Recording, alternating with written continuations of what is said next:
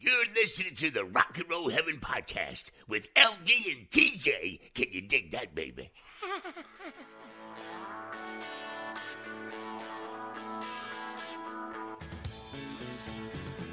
Hey guys, welcome to Rock and Roll Heaven, the podcast where we talk about the lives, careers, and deaths of famous musicians. I am your host, LD, and unfortunately, TJ is not here with us this week.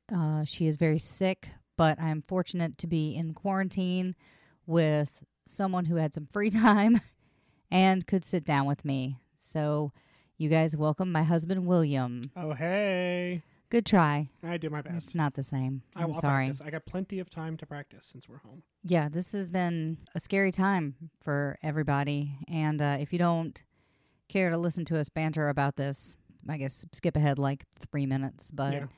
we got the news, I believe it was yesterday, that Kenny Rogers passed away at age 81. And so, of course, we will be doing an episode on him. But I grew up listening to Kenny Rogers, and that was incredibly sad. We have COVID-19 that's kind of ravaging our world right now. So in the grand scheme of things, I got to be honest, this podcast seemed like the least of the important things that we should be doing. But, you know, it's my way of giving you guys a distraction and distracting myself at the same time, because we can get overwhelmed. I think it is needed because, again, people are in their homes. They're not sure. I know California is completely locked down and other states are following us. You know, entire countries in Europe are now closing their borders. Yeah. And it's really easy to feel just like you're alone. And, you know, we want to remind everybody out there that you're not.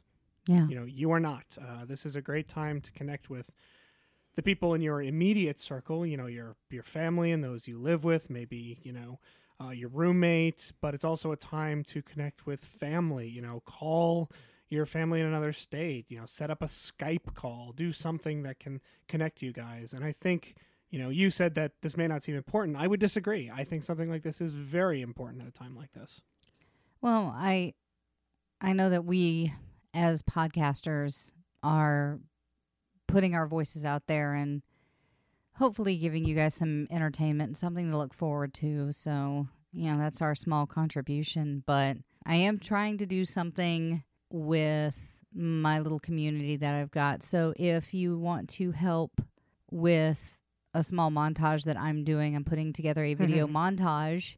I already have about 7 or 8 tapes in. So if you guys want to participate, record yourself horizontally for about 30 seconds dancing to Meghan Trainor's Better When I'm Dancing, and you can email me that link or video or whatever to carolinablueproductions@gmail.com. That's Carolina like the state, blue like the color, and productions as in mini. carolinablueproductions@gmail.com. And I will be posting that not only on our Instagram and our Twitter, but also our Facebook page. So I'll give out all the socials at the end like I usually do, but for now, let's take a little distraction. So we're going to be picking up where we left off on our East Coast, West Coast rivalry with Tupac. Mm-hmm. And I used a lot of different resources for this. I've kind of been living with Tupac since about August of last year. And other episodes came up, and then we did the month of Mercury, and, you know, a lot of stuff happened. And then we got into Christmas, and then New Year's, and then all of a sudden it's February, and now it's March. So here we are. And there is so much material on this. You know, I think I would encourage you to look at your own, you know, research it on yourself. You have so many books and movies, and there's articles galore. There's a lot here. There are films, there's biopics, there's YouTube channels, there's other podcasts. I mean, there's so much, because I remember when you showed me the copy that I looked over, and you had a lot of material there. And this is not a knock on you. That only scratches the surface of what's there. There is so much. Oh, yeah, because there's only so much we can do in an hour and a half.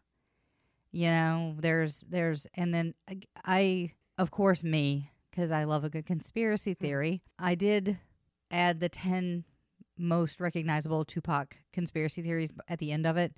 That's not even all of them. I know, there's so much. And I boiled it down to like 2 or 3 sentences each, just so you get the vague idea of what the conspiracy is. But I mean, it is There's so much. It's incredible. It really is. Because you not only have to deal with the rivalry, the mysterious death of both of them, both Biggie and Tupac, but there is a great podcast that I know I've mentioned in the past, but it's called The Last Podcast on the Left. And it's Ben Kissel, Henry Zabrowski, and Marcus Parks, and they're insanely popular. I'd be shocked if you guys didn't know who they were. And they did, I think, a 2 to 4 part series on the death of Biggie and Tupac. Did they really? Yeah. Jeez. We only just took the individuals, but they did a deep dive. So if you find yourself super interested in this information after this, you can go listen to their podcast because they do a brilliant job. But their podcast isn't for everybody, I will say that. So let's just jump in. And I'm gonna put all of the references that I used into the show notes if you want to dig a little bit deeper into that. So, and there's also a great book just called Tupac, and which we have, don't we? Honey, I have like 8 books on Tupac. No, I know. I thought we have that one in particular. Like we said, there's so much material there. I mean, this is going to hopefully give you a little overview and some grist for the mill, as they say. But again, there is so much out there on this, and there's so much that's left unanswered. It's staggering. Yeah, it's crazy. So let's jump in. And I will tell you guys, both me and Will are sick right now. But I'm going to try to edit this as little as possible. So if you get an extra or I repeat something, I apologize. We woke up long enough to record this. So yeah, we're doing okay, though. We're doing okay. We're doing we fine. We will do this. We will get through it. We're getting through this. So let's start at the very beginning. Tupac Amaru Shakur was born Lashane Parish Crooks, June 16th, 1971, to Black Panther activist parents in East Harlem, New York City. And he was named after Jose Gabriel Tupac Amaru II, which was an 18th century political leader who in Peru who was executed after leading a rebellion against Spanish rule. So that's like a really cool name. Yeah, it is. Big historical reference. What's that? It's an interesting historical reference, too. Yeah. I love it when people research names that they're giving their children. That's an entire science to itself. It's really interesting. What's the etymology of your name? I've never looked it up. Seriously? I need to, so that is one thing I will do. I think it's associated with William the Conqueror. Okay. So I do know that's sort of the origin of it, but I don't know what the actual name breaks down to mean. So I will have to look that up. Homework for me.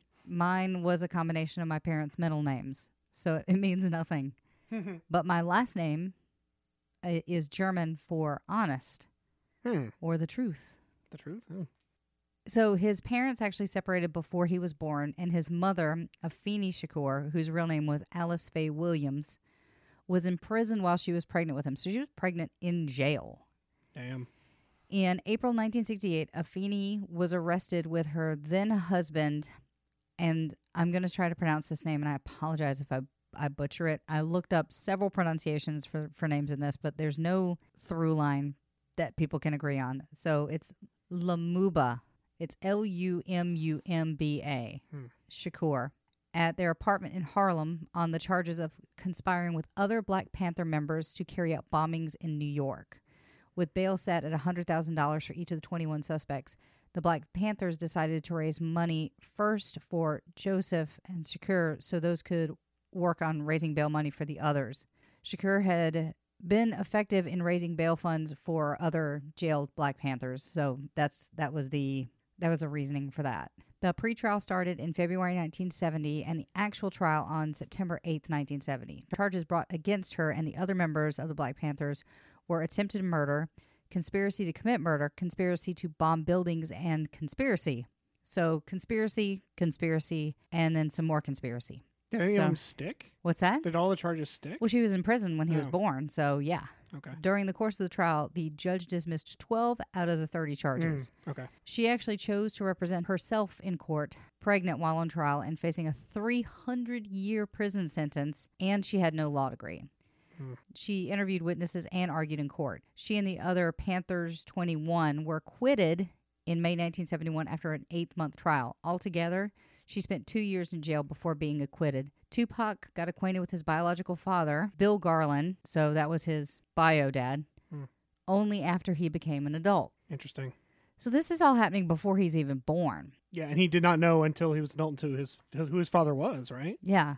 Wow. That's what I gathered from my research. Yeah. If I'm missing something, please tell me. No, seriously, you guys email me. I crave any kind of human interaction right now. The following year in 1972, Lassane was renamed Tupac, which means shining serpent in Inca. So that's cool. Yeah. His first acting stint was in 1983, and this is why I think I was kind of drawn to Tupac, not to get all East Coast, West Coast, but Tupac was really a student of the arts. Oh, yes, absolutely. So he was an actor, he was a poet, he was a rapper, he did a ton of stuff. And so I felt a kinship to Tupac when I was doing this. So And what he had is really the soul of an artist. yeah. At the age of 12, he performed in A Raisin in the Sun with the 127th Street Ensemble. Afeni and Tupac actually moved to Baltimore, Maryland, where he entered the prestigious Baltimore School for the Arts as a teenager. While at the school, he began to write raps and poetry. That's what I was talking about before. Mm-hmm. And he performed in Shakespeare plays and took a role in The Nutcracker, which meant he could actually dance. He could do it all. He could Yeah. dance. He could sing. He was a writer. He was super Diverse. talented. Yeah. He was actually offered a recording contract at age 13. However, his mother refused to let him sign at such a young age. She felt that he had a lot to learn about the world before joining the music industry, and I kind of back her up on that. Well, it's interesting because you know what they say a lot about athletes in particular is like, oh, this person is an athlete who chose to play tennis, or this person is an athlete who chose to play baseball. I feel like you can put Tupac in that same category. He chose to be a rapper. He could have been an actor. He could have been a director. He could have been a writer, you know? Yeah, he could have been whatever he would have liked to. Exactly. But also, like, there's that trap that people fall into that they think that their talent is going to go away, and so they leave school and join the entertainment industry. But then at that point, that's kind of all you're good for at that point, because you don't have those life skills, but you also don't have like that rich education that you could get by staying in school. And my mom made sure I finished high school before I did any kind of real movement, like going to New York or, you know, performing in other cities and stuff like that. So my mom made sure I got my education first and then pursued that career. But she's always been very supportive of me. So, you know, I think it's best. Your talent will always be there. Finish school first. It's not a well that runs out. Yeah. You know, you can keep doing these things well throughout your life. So many people in Tupac's life were involved with the Black Liberation Army. Some of them were convicted of serious criminal offenses and imprisoned, including his mother, his godfather, and that's Elmer Geronimo Pratt. He was a high-ranking Black Panther, and he had been convicted of murder. He killed a school teacher during a 1968 robbery. Although his sentence was later overturned, his stepfather, Mutulu Shakur, spent 4 years at large on the FBI's 10 most wanted fugitives list. And there are only 10 of those. So, woof. Beginning in 1982, Mutulu was wanted for having helped his friend, no relation, Asada Shakur, who was also known as Joanne, I'm going to butcher this last name, Chesmard. Sorry if I get that wrong. I apologize. Tupac's godmother, to escape from a penitentiary in New Jersey in 1979. So he was wanted because he was helping out his friend to try to escape a penitentiary in New Jersey. So that's why he was wanted. Mutulu was caught in 1986 and eventually convicted and sentenced to prison for the 1981 robbery of a Brinks armored truck, during which 2 police officers and a guard were killed. In 1986, the family moved from New York to Baltimore, like I said. After completing his second year at Paul Laurence Dunbar High School, Shakur transferred to the Baltimore School for the Arts. And he studied acting, poetry, jazz, and ballet. And like I said, he did the Shakespeare plays. And he actually was the Mouse King in The Nutcracker. Oh, is that the role he played? Yeah. Nice. He was accompanied by one of his friends, Dana Mouse Smith, at his beatbox, and he won many rap competitions and was considered to be the best rapper in his school. He was remembered as one of the most popular kids in his class because of his sense of humor and superior rapping skills and ability to mix with all crowds. So he was just like a good dude, and he was super talented. at everything. I mean, Yeah. really all artistic endeavors. Yeah, I would kill to be as creative as he was. I know, right? Tupac developed a close friendship with someone that we probably all know very well, which is Jada Pinkett, later known as Jada Pinkett Smith, which was Will Smith's wife, that lasted until his death. In the documentary Tupac Resurrection, Shakur says, "Jada is my heart. She will always be my friend for my whole life. Pinkett Smith calls him one of my best friends. He was like a brother. It was beyond friendship for us. It was the type of relationship we had you only get once in a lifetime." A poem written by Tupac titled Jada appears in this book. The Rose That Grew from Concrete, which also includes a poem dedicated to Pinkett called The Tears in Cupid's Eyes. So they were really good friends. And I think some of those poems, there were several books published after his death of just his poetry, and I think those were among them, if I'm not mistaken. Yeah. Okay. In June 1988, Shakur and his family moved to Marin City, California, where he joined the Ensemble Theater Company to pursue a career in entertainment. 17-year-old Shakur became an avid reader, absorbing books such as J.G. Salinger's Catcher in the Rye.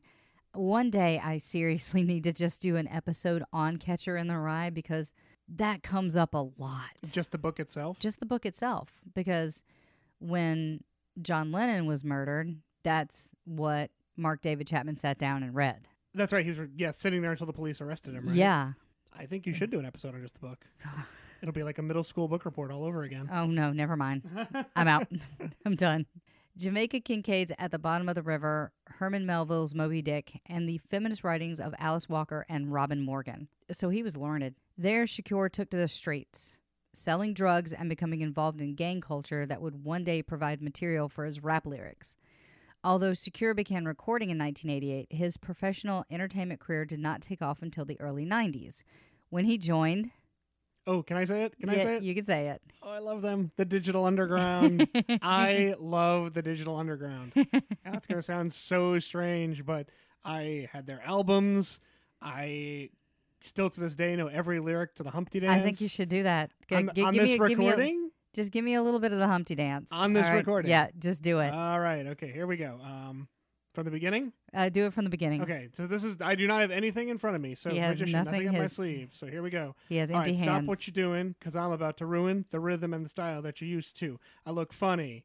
Yo, I'm making money. See? So, yo, world, you get ready for me, now gather round. I'm the new fool in town, and my sound's laid down by the underground. I drink up all the Hennessy you got on your shelf, so just let me introduce myself. My name is Humpty. Pronounced with a umpty. I'll leave it at that.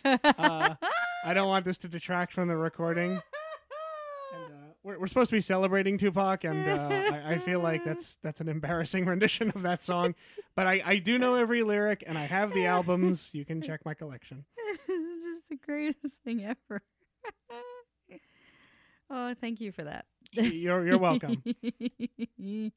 So in 1990, he joined the Digital Underground, an Oakland-based rap group that scored a Billboard's Top 40 hit with the novelty song, The Humpty Dance. It's off the Sex Packets album, which is a great album. Still You guys don't understand. This is like a different side of my husband I have not seen. We've been married for like 10 years? All of them? All of them? Yeah. Well, no, we've been married for 9. Yes, married for 9. But yes. we've been together for 30? I don't know. But this is the first time I've really seen him do this. Yeah, we've been married since we were 10. So I mentioned earlier that there's some homework. Yes, one of them is listen to the Sex Packets album. You will not be disappointed. Take it from him. So after the Humpty Dance, Tupac's professional career actually began in 1991 with the hit single Same Song. Later that year, he appeared in the Sons of the P, the first of 8 films Shakur performed on 2 Digital Underground albums. This EP release and the Sons of P, before his solo debut, Tupacalypse. Now, later that year, Tupacalypse Now was a radical break from the dance party sound of the Digital Underground. So he's switching tones. And the content was much closer to the works of Public Enemies and the West Coast gangster rappers NWA. Well, it's interesting because you mentioned the late Kenny Rogers as well. Yeah. And when people say, people would ask Kenny Rogers, oh, what's this album like? What's that album like? He said, well, it's pretty much a snapshot of who I am at that time.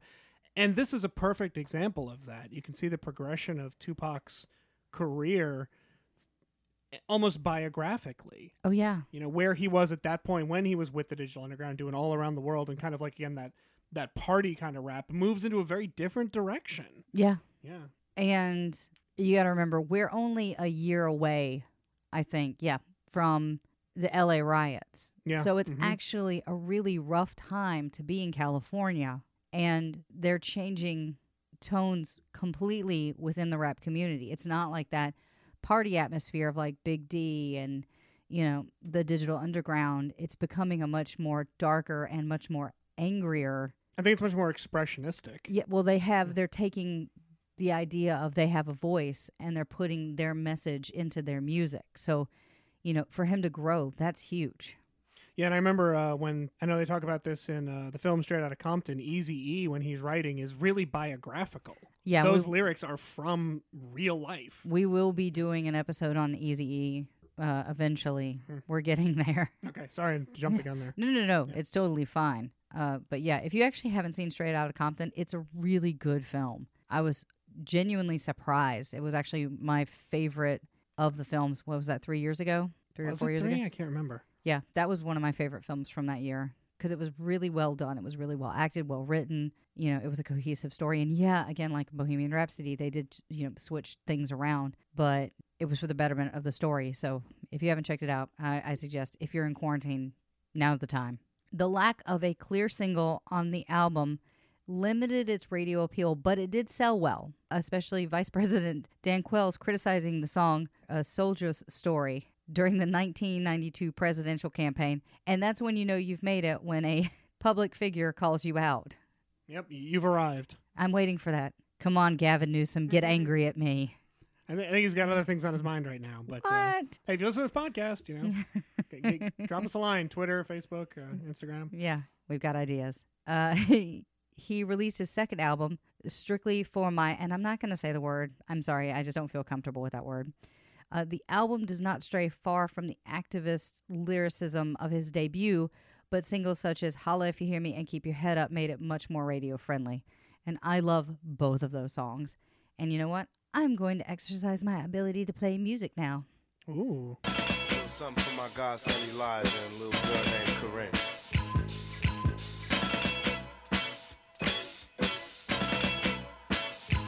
Some say the blacker the better, the sweeter the juice. I say the darker the flesh and the deeper the roots. I give a holler to my sisters on welfare. Tupac kids, if don't nobody else care.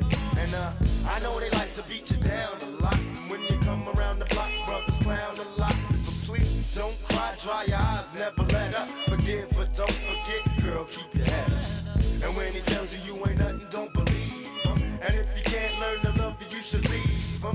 Cause sister, you don't need it. And I ain't trying to gas you up, I just call them how I see it. You know what makes me unhappy? When brothers make babies and leave a young mother to be a cat.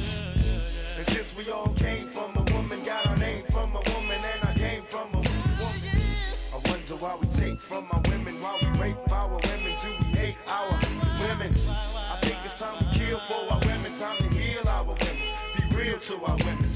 And if we don't, we'll have a race of babies that will hate the ladies that make the babies. And since a man can't make one, he has no right to tell a woman when and where to create one. So will the real men get up? I know you're fed up, ladies, but keep your head up. Ooh, child, things are gonna get easy. Keep your head up. Ooh, child, things will get brighter. Keep your head up. Ooh, child, things are gonna get easy. Keep your head up. Ooh, child, things will get brighter.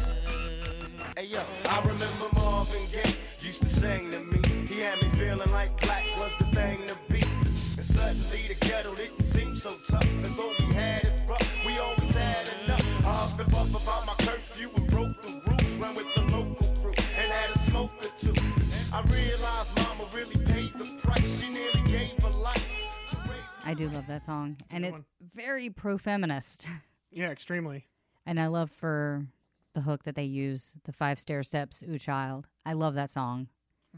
That one, Jimmy Cliff's, I can see clearly now. Those are my 2 go-to optimistic songs. So yeah, and you can see how those are more radio friendly. especially for the rap at the time. Tupacalypse Now generated significant controversy for numerous reasons. The song Trapped and Brenda's Got a Baby were both widely noted for their poetic qualities and their strong critiques of an unjust society. Dan Quayle criticized the album after Texas youth defense attorney claimed that he was influenced by Tupacalypse Now and its themes of police brutality before shooting a state trooper. Quayle said there's no reason for a record like this to be released. It has no place in our society. I disagree. Yeah, because that's authority on rap is Dan Quayle. And number one, we have the First Amendment. And number two, you can choose not to listen to it. And number three, if you're young and listening to it, someone should be monitoring you. Like, I'm sorry, and this, you can be mad at me if you want to. I'm sorry, this is my opinion, but I feel like people who blame movies, TV, video games, and music need to be a parent, because if you don't want your child to be exposed to this stuff, then don't allow them to be exposed to this stuff. Be present for them. Exactly. Yeah. And I'll probably get some angry letters about it, but that's my opinion. I feel like art and artists should be allowed to express themselves, and if you disagree with it, don't give into it. You can change the channel, change the dial. Yeah, I mean, the other side of that is what I was mentioning before. It is expressionistic. It is a biographical view of what was going on, It's not a fictional story. Yeah, and our son Eli, we knew when he reached a certain age where he could be exposed to certain things. Like, I remember sitting down when he was 12 and watching Ghostbusters and having to... Oh, that was an adventure. and having to distract him during the Dan Aykroyd scene where he's having the dream about the ghost. And I was like, hey, Eli, look over here. We're going to the zoo tomorrow. Yeah, it's going to be something great. shiny. And then your mom just gave me like that nod, like, good job. But, he's almost 20 and he's now, he's an adult now. He can choose what to listen to. But there were certain times in his life where like, oh, we don't think that you should play this game. We don't think you should see this movie, because we knew that it had elements that we didn't approve of him having knowledge of. So after the quote from Quayle, Secure stated that he felt like he had been misunderstood. He said, I started out saying I was down for the young black male, and that was going to be my thing. Tupac said, I just wanted to rap about things that affected young black males. When I said that, I didn't know that I was going to tie myself down to just take all the blunts and hits for all the young males to be in the media's kicking post for young black males. I just figured since I lived that life, I could do it. I could rap about that. So basically what he's saying was when he started out, he didn't know the impact he was going to have. Right. And he didn't know that he was going to be kind of the unofficial spokesperson for the African American community, but he just wanted to get his own message out. And maybe he didn't even realize that other people felt the same way he did. Well, I believe it's Thoreau or Emerson. I know I'm going to mess this up. It's one of those two, though, that said, to know that what is true in your heart is true for all, that is genius. Well, dang, pulling out some special quotes. Yeah. Well, I mean, I think it's reflective of that. He was speaking from his heart. Yeah. The things that mattered to him, what he was experiencing, what life was like as a young black man. And he told that story, and it resonated with a lot of people. And apparently it reached Dan Quayle. And Dan Quayle, yeah. The man who apparently couldn't spell the word potatoes. He tried. And we have spell check, so I don't really know what his excuse is. So well, he didn't have spell check in the 80s. Yeah, that's true, yeah. Not like we do now. The record was important in showcasing Tupac's political conviction and his focus on his lyrical prowess. On MTV's Greatest Rappers of All Time list, Tupacalypse, now listed as one of Tupac's certified classic albums, along with Me Against the World, All Eyes on Me. Such a good album. Yeah, that's a good one. And the Don Killuminati, The 7 Day Theory, which we will get into that one. Tupacalypse Now went on to be certified gold by the RIAA. It featured 3 singles, Brenda Got a Baby, Trapped, and If My Homie Calls. He also appeared in what would be the first of many films, which was the Dan Aykroyd directed Nothing But Trouble. I can't even say that with a straight Now we face. know against which yes, the Digital Underground had an appearance in. They were the band on the bus for anyone who's seen it. It is widely considered one of the worst films ever made. I know I already brought them up, but last podcast on the left had a goal to try to get more people to watch Nothing But Trouble and then go on Rotten Tomatoes and score it, and they actually drove the score down. I think it's only at like 8% on Rotten Tomatoes now. Well, another quote that I won't quote directly. It's not Emerson, it's not Thoreau. You can't make chicken salad out of chicken something else that starts with an S. I'll leave it at that. Poop. Yes, that one. That's not S, but okay. Words. The movie is awful. It is downright dreadful. I am not going to watch it, even though I love Dan Aykroyd. I feel like Dan Aykroyd and the girl who wants to live in the bacon house are my spirit animals. And the amazing thing is everybody's in this movie. It's Demi Moore, Chevy Chase, Dan Aykroyd. I mean, it should have been, by all accounts, a good movie. And the Digital Underground appeared really at the height of their popularity. Dude, it doesn't matter about the cast. Like, seriously, An American Haunting had Sissy Spacek and Donald Sutherland, and it was terrible. Yeah, it was Bonfires of the Vanity. pile of hot garbage, yeah. Yeah. There's nothing. Tupac couldn't save this film. We love you, Dan Aykroyd. In 1992, he appeared in Juice, where 4 inner-city teenagers get caught up in the pursuit of power and happiness, which they refer to as the Juice. Daryl Mitchell, Donald Faison, who I love Donald Faison, especially in Scrubs and Clueless. Like, he's a great actor. Anthony Treach Chris and Money B were amongst the people who auditioned for the role of Bishop. Tupac was accompanied by Treach to the audition and asked to read. He nailed the role when he threw a chair during his audition. Shakur helped Chris get a cameo as one of the members of the Ramadan's gang. And I don't know if most of you guys know what my job is, but I'm a casting producer. And I was reading a role for a pilot, and in the script it said so-and-so throws a chair. And we ended up, as the production company, having to pay for repairs to the wall because so many people picked up the metal chairs that we had in the audition room and threw them against the wall. So kids, if you're out there dreaming of Hollywood stardom, here's a pro tip from a casting producer.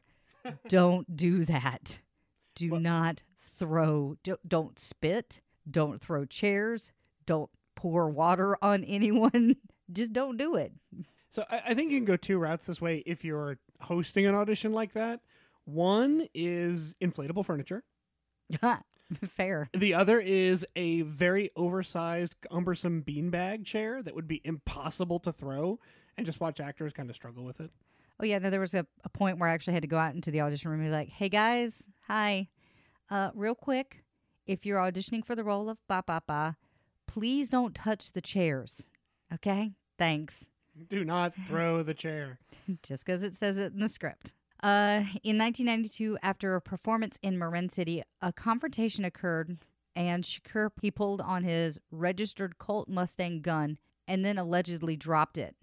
When a member of his entourage picked up the gun, a bullet discharged, and the stray bullet killed 6-year-old Quali Walker Teal. Shakur and his stepbrother, Maurice Harding, were arrested, but the charges were later dismissed. It was reported that he agreed to pay a $300,000 to $500,000 settlement to the parents. So that was really sad. Yeah. You know, and that was a complete accident, and I can't imagine how he felt after that. So in 1993, he actually had several run-ins with the law. He spent 10 days in a Michigan prison for beating up another rapper with a baseball bat, and that was in April. And in October, on Halloween night, he allegedly stopped to help a black motorist who felt like he was being harassed by a policeman. A fight broke out, and Tupac shot one of the policemen in the leg and the other in the buttocks. When it was determined that the policemen were intoxicated and carrying guns taken from the evidence room, the charges were dropped. Let's just hold on that thought for just 1 second. Yeah, can we break that down for a minute? So Tupac is driving. He sees a guy on the sidewalk being harassed by police officers. And so he pulls over.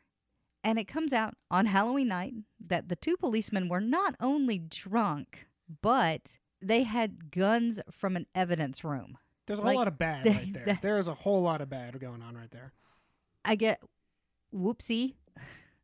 Charges dropped. And that's the whole tirade that we went on about the corruption of police. Well, they're lucky he didn't try to countersue. I mean, he could have gone after the police department. He did shoot them. Well, no, I mean, once that was all dismissed and they determined, I mean, These police are endangering the lives of the public. Yeah. So, that happened. About 18 days later, he was arrested on the sexual abuse and sodomy charges and weapon charges in New York City. The sodomy and weapons charges were dropped. Shakur was sentenced to 1.5 to 4.5 years of prison, for which he served 9 months, beginning February 14th, 1995, at the Clinton Correctional Facility. So he went into prison on Valentine's Day. In 1993, Tupac formed the group Thug Life with a few of his friends and his stepbrother. The group released their only album, Thug Life Volume 1, on September 26, 1994. Almost my birthday. 3 days away. Early present. And it was the day after, well, everybody's like born on September 25th. There's like Is that a big day?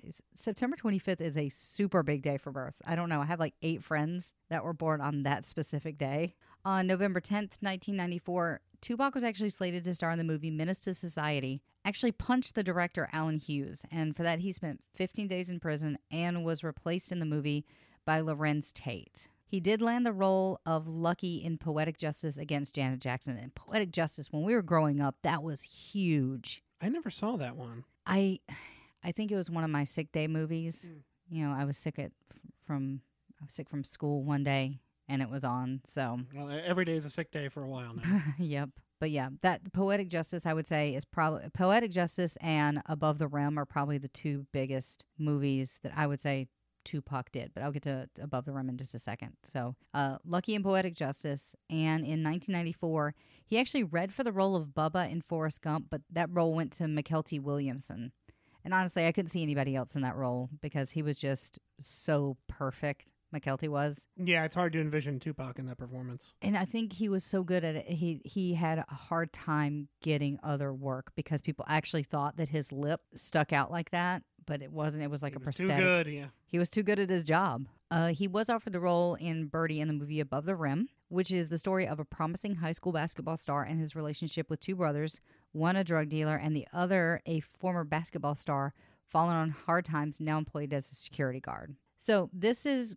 I'm going to hop into this because I don't actually in this episode talk a whole heck of a lot about Tupac's music. I know I touched on some of his albums and particular songs, but his life story is so incredibly interesting. Even without the music, he's an interesting character. Like he's an interesting person. So I want to kind of read this article from the Washington Post from November 30th, 1994. And this is the story of what happened to him on that day. I'm almost going to read this article verbatim because it was so well written that I couldn't have put it into better terms. Rapper Tupac Shakur, the best-selling musician and film star who has been arrested 3 times on weapon charges and convicted twice of assault, who is currently awaiting jury verdicts in Manhattan's sexual abuse trial, was shot 5 times this morning in Times Square by 3 unidentified assailants. Tupac underwent security at Manhattan's Bellevue Hospital for injuries to his groin. Police say 3 men fled on foot after making off with $45,000 in jewelry, including a diamond ring and several large gold chains. They have no suspects in the case. The incident happened at 12:30 this morning, just hours after the jury adjourned, following its first day of deliberation in Shakur's latest criminal trial. This one involving allegations by a New York City woman stating that Tupac engaged in the deviant sexual intercourse and sexual contact by forcible compulsion in her Manhattan hotel a year ago. The jury, which was unaware of the shooting, deliberated all day without reaching a verdict, and by early evening, Shakur had checked himself out of the hospital against doctor's orders. The Times Square shooting took place early this morning as Shakur and 3 others entered the lobby of the Quad Recording Studio on 8th Avenue. According to police, he and his friends were buzzed into the lobby. 2 men followed them through the open door, and then together with a 3rd man that was already in the building, pulled out guns and yelled, "Give it up." Shakur, according to police, exchanged words with one of the gunmen, refusing to lie down on the floor, and then lunged at one of the assailants. In the ensuing struggle, Shakur was shot 5 times in the head, the hand, and most seriously, the groin, where he suffered internal bleeding. His manager, 24-year-old Freddie Moore, was shot in the abdomen and is listed in stable condition at St. Vincent's Hospital. Moore chased the robbers down the street before giving up. Shakur and 2 other companions carried him upstairs into the recording studio, where they called the police. And I'm going to interrupt my own self in this, stating that when he got upstairs, you know who was waiting for him? Go ahead. Biggie. Yep, he was there. Biggie was there. So that's where a lot of controversy comes from, was the fact that they were like, and people say like Biggie had no idea, but this is one of those things that is just so weird and frustrating. And Yeah, this is the point where, again, things kind of turn into the Twilight Zone. I mean, Times Square, you can't move 10 feet. You're telling me that 3 men with jewelry, fired guns, ran out of Times Square, and nobody saw anything? And there's no security cameras. And oh yeah, you have to be buzzed into the lobby. And it's Biggie's studio, isn't it? And it's somebody that was waiting there already. Yeah, I mean, the fact that the gunman pursued him to the lobby of that studio is, in my opinion, highly suspect. So earlier that evening, Tupac had been invited by Ron G, who was a DJ in New York, to record with him. And he actually agreed to do the recording for free as a favor to the young rapper whom he wanted to help out. Based on the statements made to police by witnesses to the shooting, it went down like this. After finishing taping the session, Tupac was paged, oh my God, that's so 90s, by a rapper named Booker, who asked him to tape a song with Lil Sean, an East Coast rapper. Tupac told him that he'd do it for the day for $7,000, and Booker agreed on the price. And the recording was supposed to take place at the Quad Studio, so that's how he ended up there. While heading out to the studio, Tupac got a second call from Booker asking why he was taking so long, and then a third call saying that they didn't have the money to pay him. Tupac told Booker that he wouldn't record unless he was paid and hung up. Finally, he got a fourth call telling him that Uptown Entertainment would be taking care of the fee, which would be waiting for him when he finished the recording, and that's when he headed to the studio. So 9 minutes later, Tupac and his group arrived in front of the studio, a police report said, standing on the small terrace overlooking 48th Street for a smoke break, and there were a couple teenage members of the Junior Mafia, a group that Biggie Smalls was sponsoring, and they hollered down to Tupac to say hello, and then they went back inside to tell everybody that Tupac was there. And upstairs, it was a party atmosphere that night, and word spread that Tupac would be recording there. People were excited in anticipation of the popular rapper's arrival. Also there to record, but on a different floor from where Tupac was scheduled to record, were Biggie Smalls and Puffy Combs. They were working on Biggie's Warning video, and at the time, Quad had recording studios and equipment on 5 different floors. So this is like a big, big recording studio. There's a lot going on in there. Yeah. It seemed like everybody who was awesome was there. Pretty much. Like Junior Mafia, Biggie, Puffy, Tupac. Jeez. So that's how he actually ended up at the Quad Studios, and Biggie and Sean were there. So that's where a lot of the Biggie had something to do with it conspiracy theories come in. But Yeah. I mean, because Tupac and Biggie had been friends up till this point, and that's what sparked the whole East Coast, West Coast thing. So getting back to my first personal interruption, because I am super organized, when he hit the intercom button, he felt like it was a setup. He said, "My instincts tell me that this looks like a setup, it smells like a setup, and it feels like a setup." Shakira's attorney, Michael Warren, told reports in front of the state Supreme Court in Manhattan today, and that's when this article was released. According to the Associated Press, police source who asked not to be identified said that Tupac told the police that he believed the assailants knew him and were after him. However, the police said that they were treating this like just another Times Square mugging, and it did not appear that the bandits knew who they were assaulting. Seriously? Yeah, come on, guys. Really? Are you kidding me? Ugh. Anybody who was going into the building this time was going to get robbed. Really? Said Assistant Police Chief John Hill. Okay, do better, John Hill. Especially because of the reputation Biggie had, the risk of stealing from him would be pretty high. I mean, The reputation Tupac had, exactly, Biggie had. yeah. You don't walk into a recording studio thinking you're going to get mugged. No, exactly. When the police came to investigate the shooting, they found 3 bags of marijuana and a 9mm clip with 15 rounds of ammunition in Tupac's jacket pocket. The police said that it was because Shakur wasn't wearing the jacket at the time, he would not be charged. Well, that's good. We all have the right to bear arms, Shakur said Tuesday when he left the courthouse. Just because I'm black doesn't mean I can't carry a gun. The amount of times that he was actually shot has always been up for debate, which this is so frustrating. Didn't they say 5 in the New York Times? They said 5 in the New York Times, but they said that and someone else said that it was only 1 gunshot wound, that some people say it was self-inflicted. Entering the courthouse in a wheelchair, he was sentenced to 15 days in jail with an additional days on a highway working crew and community service.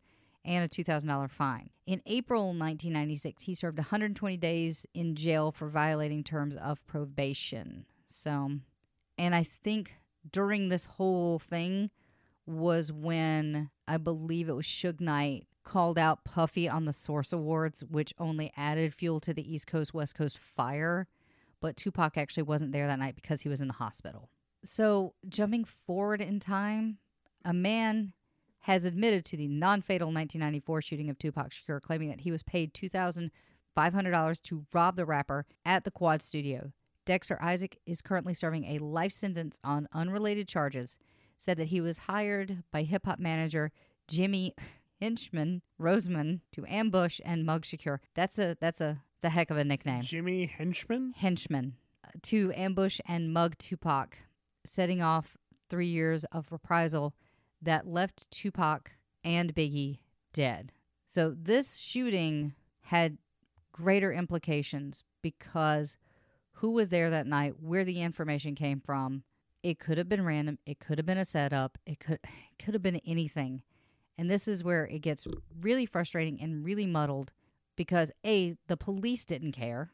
The police work was super shoddy. The police super work, shoddy. like from 1994 to now, it's just super shoddy.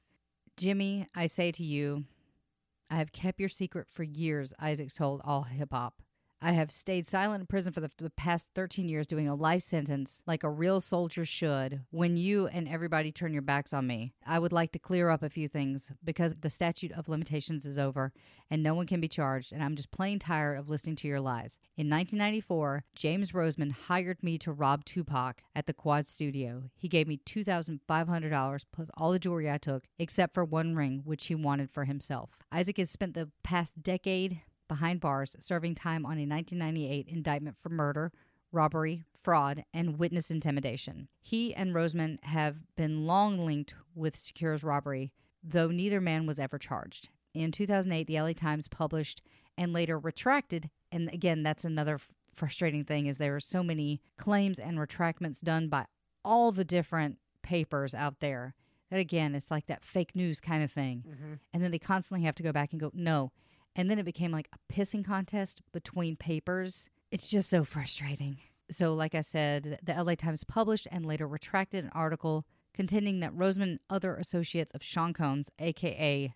Diddy, a.k.a. Puff Daddy, a.k.a. Puffy, a.k.a. please stop changing your name. So it all goes up to Puff Daddy, basically. It's the old follow the money and see where it goes. Well, without speculation, it comes down to two men. One I'll introduce in just a little bit, but Puffy is definitely one of them because he had bad boys. That is true. So it was that Sean P. Diddy Combs, with all his 14 names, arranged the attack as payback for Shakur's rejection of Combo's record label. The LA Times ultimately admitted that their allegations were based on fabricated FBI reports, but Tupac himself had made these claims before his death. Promised to pay back Jimmy Henchman in due time, he rapped on against all odds. I heard the guns bust, but your tricks never shut me up. All out warfare, eye for an eye. And I think that is the perfect time for a small ad break. I'm going to do this in my sexy rock and roll voice. Because free stuff is awesome. But free stuff to spice up your bedroom is even better.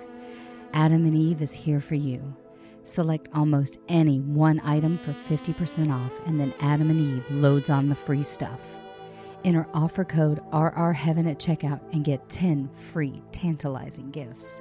A sexy item for him, a special gift for her, and a third item you'll both enjoy, plus 6 free spicy movies and free shipping.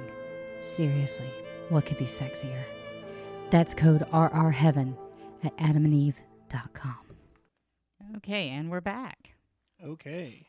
With increased fame and success came greater scrutiny of Tupac's gangsta lifestyle. He was incarcerated when his third album, Me Against the World, was released in 1995. Dear Mama, which I love that song. You know what? Let's just play a little bit of Dear Mama, because that's such a good song. And I'm so sorry, our cat's yelling. Yeah, she wants to help us out in the studio. When I was young, me and my mama had beef, 17 years old, kicked out on the streets. Though back at the time, I never thought I'd see her face. Ain't a woman alive that could take my mama's place. Suspended from school, I'm scared to go home. I was a fool with the big boys breaking all the rules. Shed tears with my baby sister. Over the years, we was poor than other little kids. And even though we had different daddies, the same drama when things went wrong, we blame mama. I reminisce on the stress I caused. It was hell, hugging on my mama from a jail cell. And who thinking elementary? Hey, I see the penitentiary one day. Running from the police, that's right. Mama catch me, put a whooping to my backside. And even as a crack fiend, mama, you always was a black queen, mama. I finally understand for a woman it ain't easy trying to raise a man. You always was committed, a poor single mother on welfare. Tell me how you did it, there's no way I can pay you back.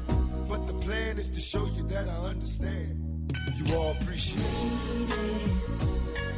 Don't you know we love you, sweet dear mama. Place no one above you, sweet. You all appreciate it. Don't you know we love you? Now ain't nobody tell us it was fair. No love for my daddy cause the coward wasn't there. He passed away and I didn't cry cause my anger wouldn't let me feel for a stranger. They say I'm wrong and I'm heartless, but all along I was looking for. So that was Dear Mama, and that was released as the album's first single in February of 1995, along with the track Old School as a B-side. And it would become the album's most successful single, and it was certified platinum in July 1995. And he later placed at 51 on the year-end charts. That's pretty big. Like, that's decent numbers. That's a big deal, yeah. Especially for rap, which is kind of almost overlooked on the Hot 100, so that's a really big deal. The second single, So Many Tears, was released in June, 4 months after the first single, would reach the number 6 on the Hot Rap Singles charts and 44 on the Billboard Hot 100s. Temptation was released in August, and that was the third and final single from the album, and it would be the least successful of the three released, but it actually still did pretty good on the charts, reaching number 68 on the Hot 100 and 35 on the Hot R&B Hip-Hop Singles tracks. And for some reason... This song is not mentioned in any of my notes, but I gotta tell you, this is my favorite Tupac song. And call me cliche, but it is so hot. And like Busta was in it, Dr. Dre was in it. Like, it was such a good collab. So right now, I'm gonna hit you with my favorite Tupac song, which is California Love.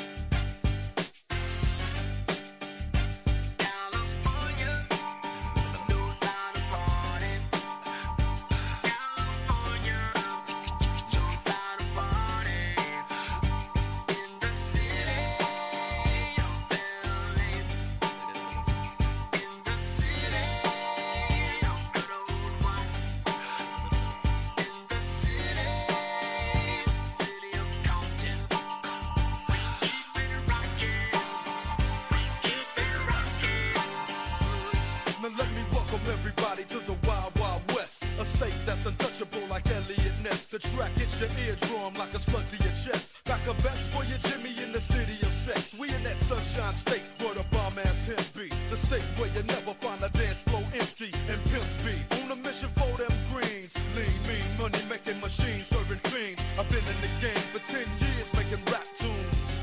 Ever since Honeys was wearing Sassoon, now it's 95 and they clock me and watch me diamond shining, looking like a Rob Liberace. It's all good from Diego to the Bay. Your city is the bomb if your city making pay. Throw up a finger if you feel the same way. Straight putting it down for California, yeah.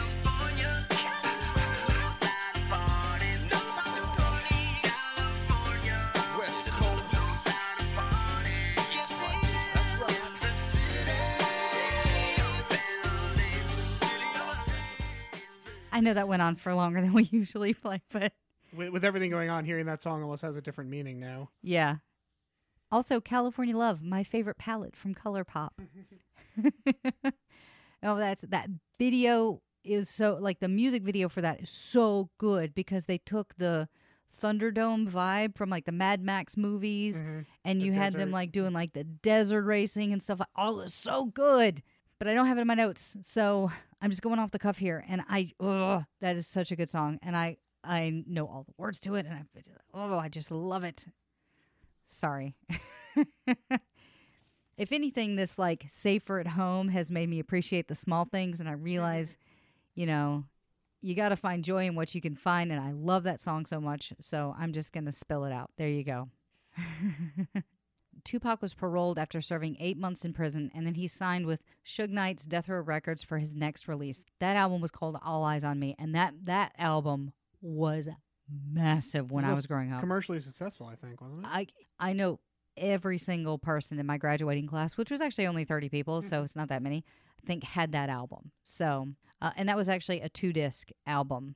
And it debuted at number 1 on the Billboard charts and sold more than 5 million copies within its first year in releases. So, to your point, yes, it was extremely successful. Quick to capitalize on this most recent success, Shakur returned to Hollywood, where he starred in Bullet, and that was the year 1996. And he also starred in Gridlocked in 1997. He married his longtime girlfriend, Keisha Morris, in April 1995, but the marriage ended in March 1996. Tupac and Keisha first met at Capitol Nightclub in New York City in the summer of 1994, where she was studying criminal justice at John Jay College. I actually knew my roommate when I was living in New York City actually went to John Jay. And she was also working as a camp counselor, and she was 20 when Tupac was 21. I mean, she sounds like she got her stuff together. Oh, yeah, She's absolutely.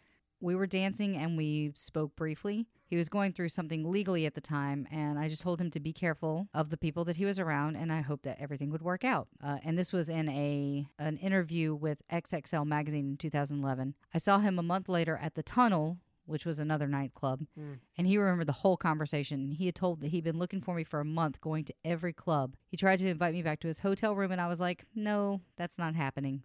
And he gave me his number, and I gave him my house number, and we started talking from that day on. Oh, man, the Tunnel. Where was the Tunnel? I can't remember. I remember where the Limelight was, and I know Webster Hall. But I want to say that the Tunnel was actually opened up. It was still open in 2001 when I moved to New York. Was it really? I think so.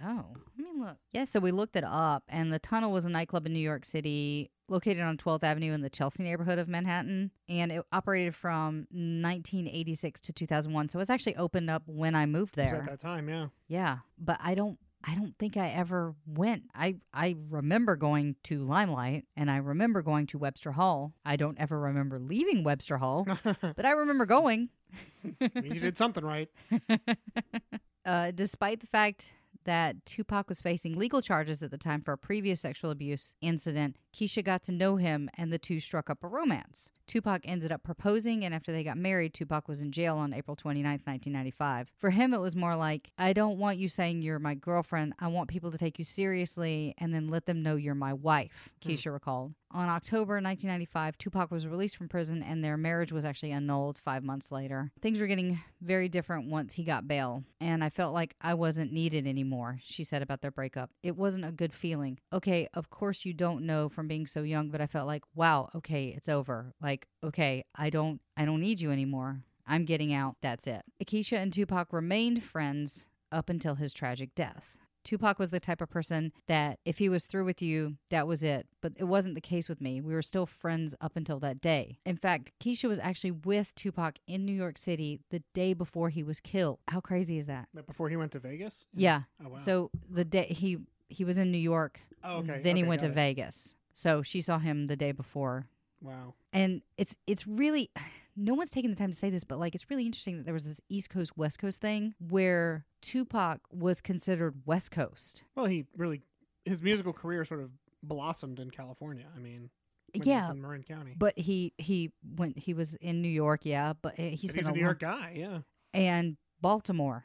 Yeah, very East Coast. I mean, both of those are very East Coast. It's just interesting that they were considered affiliated with a particular coast. Okay, so I've already said his name once before, but I want to introduce somebody into this episode, and I got to say I am a little scared because of who it is. Born Marion Suge Knight in 1965, and growing up in Compton, he was always determined to make it out of his parents' two-bedroom house. He was an American record producer, music executive, and former football player. Knight went undrafted in the 1987 NFL draft, was invited to the Los Angeles Rams training camp. He was cut by the Rams during camp, but he became a replacement player during the 1987 NFL players strike. So that kind of made him a scab, right? I think the players will look down on him, yeah. Yeah. Virginia. And he played for 2 games for the Rams, and he's also a convicted felon. He is best known as the co-founder and former CEO of Death Row Records, which rose to dominate the rap charts after Dre's breakthrough album, The Chronic, in 1992. Agreed. The Chronic is fantastic. So didn't Dre have a falling out with Suge Knight and he broke away from that record label? I don't know when it actually happened, but I know Dre is affiliated with Aftermath Records, so I'm not sure what that timeline is, but I'm sure we could look it up. Oh, yes. With the magic of the internet, we can do these things. Aftermath was founded in 1996, and the people on that album are like 50 Cent, Busta Rhymes, The Game, Eve. Kendrick Lamar is on the album. Oh, wow. So they've got a lot of notable people. Sure, yeah. Yeah, but again, I don't know about the whole Suge Knight, Dr. Dre thing. I didn't look it up for that. I'm one singular Got it, yeah. And through that's line more of into Tupac. To the Straight Outta Compton storyline when they do that. Yeah. So Dr. Dre released The Chronic in 92, and it enjoyed several years of chart success for artists, including Tupac, Dre, Snoop Dogg, Outlawz, and the Dog Pound. Dude, we haven't even touched on Snoop Dogg. Nope. That's so much to cover there. That is like my childhood. Not even kidding. Like, I grew up listening to the Dog Pound, to Snoop Dogg, to Dr. Dre, to Busta Rhymes, to Tupac. Like, that was, I know it sounds so weird for me that's to come out of my mouth. I was listening to Broadway musicals and gangsta rap. So as soon as I was old enough, I told myself that I would never live or end up dying in a place like that. So that's what he was talking about, his parents' house in The Guardian 2001. I made up my mind that I wanted everything and nothing would stop me. Knight showed incredible promise as an American football player, but after a short-lived career at the University of Nevada, he actually turned his attention to music. I mean, he was incredibly successful. He was a great producer. He was a great executive. I mean, he helped launch the career of some of the best hip-hop artists that we've ever had. Unmistakable. He started out... Here are some crazy things. I'm about to dump a whole lot of crazy on your lap about Suge Knight, which was he actually started out working as a bodyguard for Bobby Brown. Like, oh, wow. Yeah, like Whitney Houston's husband, Right, Bobby right. Brown. He was a security guard, moving in the same circles as some of hip-hop's finest, including Dr. Dre and Ice Cube. In 1989, he formed a publishing company, and I'm sure we all know this story about how he allegedly threatened to push rapper Vanilla Ice over a balcony. Was that alleged? I mean, I don't know. There have Yeah. been a couple different stories. Some say that he threatened to push him. Some say they did that thing where like they dangled him over the balcony. Like nobody knows. You weren't in the room where it happened. no, I was so, not. No. So we just got to take the artist for what they're saying. And that was actually over the royalties to Ice's hit song Ice Ice Baby. In 1991, he co-founded Death Row Records with Dre, who had set his sights on leaving NWA recording label Ruthless. So this is the beginning of that we were just talking about. The label released the triple platinum album Dr. Dre's The Chronic and signed Snoop Dogg, releasing his career-defining album Doggy Style in 93. Oh my God. That's so good. Another iconic album, yeah. Gin and Juice. Mm-hmm. Iconic. I have never, full disclosure, never smoked weed. Love Snoop Dogg. You can do that. They're not mutually exclusive. They kind of are. Well, In 1995, Knight signed Tupac to Death Row Records. Just prior, Knight had paid Tupac's $1.4 million bail after he was jailed for sexual assault charges. So he was the one that actually came in and bailed out Tupac. Things started to sour between Dre and Knight when Tupac was signed, with Tupac becoming the commercial focus of the lead. So, of course, like Dre felt like he was being pushed to the back once Tupac stepped in. In 1996, Dre split with Knight to form his own record label, Aftermath. We talked about that before as well. Right. Knight went on to have a feud with East Coast record label Bad Boy, run by Sean Puffy Combs. in a battle over territory and musical supremacy. Suge is a major player in Tupac's life and death. So that was the beef. And then you have these two powerhouse executives fighting it over. And this is what we were talking about before. I felt like the fight was between Suge and Sean. And unfortunately, Tupac and Biggie were just kind of the figureheads that got pulled down in all this. The album All Eyes on Me was released in 1996, was the last one released during his lifetime. It featured 5 singles, went multi-platinum just months after it was released, and that is a really big thing. Yeah, no, that's huge. It featured hits How Do You Want It and California Love, which we've already covered. All Eyes on Me was the second album for Tupac to hit number 1 on both Billboard to Hot 200 and the top R&B hip-hop album charts. It sold 566,000 copies in its first week. That's insane. That is nuts. Oh, my God. By the end of 1996, the album had sold 5 million copies and won the 1997 Soul Train R&B Soul or Rap Album of the Year. Shakur won the award for Favorite Rap Artist at the 24th Annual American Music Awards. The Don Killuminati, the 7-Day Theory, commonly shortened to the 7-Day Theory, is Tupac's 5th and final studio album released under the new stage name Machiavelli. And because he changed his name to Machiavelli, there are more conspiracy theories. I completely forgot about the name change. Yeah. I totally missed that. Yep. Wow. The album was completely finished in a total of 7 days, which is ridiculous. During the month of August 1996. The lyrics were written and recorded in 3 days, and the mixing took an additional 4 days. So it was complete in 7 days. Done. The time on that is insane. In 2005, MTV.com ranked the 7-Day Theory at number 9 on the greatest hip-hop albums of all time. Wow. And in 2006, recognized it as a classic. Of course it is. Have you heard it? I still can't believe they made it in a week. It's just insane. Well, it's like, what still blows my mind is the movies Ferris Bueller's Day Off and Cabin in the Woods were Right. done in like 3 days. So when you're a genius, time doesn't exist. George Papa G. Price, former head of publicity for Death Row, claims that Machiavelli, which we did was sort of a tongue-in-cheek and was not really to come out after Tupac was murdered. It did come out, but before that, it was going to be sort of an underground album. So they didn't actually intend on it to be a true release. It was supposed to be more like one of the albums you could buy on the street. And yet it was huge. Yeah, but you have an artist that passes away, all of a sudden, I'm sure their stock's going to go up. yeah. The 7-Day Theory generated the second highest debut week sales of any album that year, and it was certified 4 times platinum on June 15th, 1999. Okay, so I'm going to place a parental warning on what I'm going to play in just a few minutes.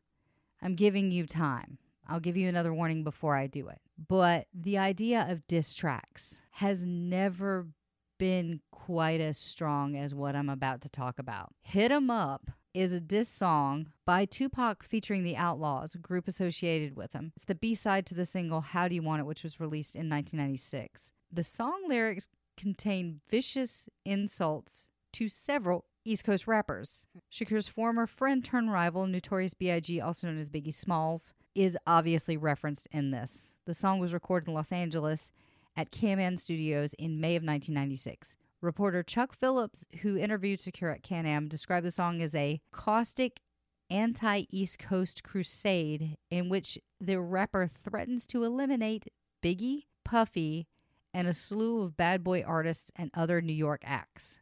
And you're going to play this, right? Oh, yeah. Oh, nice. But it's going to come with another closer warning. The song was produced by longtime collaborator Johnny J and samples the bass line from Don't Look Any Further by Dennis Edwards and interpolates 10% Diss by MC Lyte, Get Money by the Notorious B.I.G.'s group Junior Mafia, which uses the Dennis Edwards sample as well. The video itself, described as infamous, it includes impersonators of Biggie, Puffy, Lil' Kim, and the members of the Junior Mafia. Hit 'Em Up had a large role in exacerbating the East Coast-West Coast hip-hop rivalry following its release. The East Coast rappers insulted in the song responded through tracks of their own. The controversy surrounding the song is due in part to Shakur's murder in a drive-by only 3 months after the song was released. So right now, I'm going to suggest that if you have sensitive ears wherever you're listening, or if you yourself might be offended, maybe just hop forward like 30 seconds, because I'm going to play that right now. I ain't got no motherfucker. So I fucked your bitch, you fat motherfucker. West side, bad boy killers. You know who the realest is, niggas. We bring it to you. First off, fuck your bitch in the clique you claim.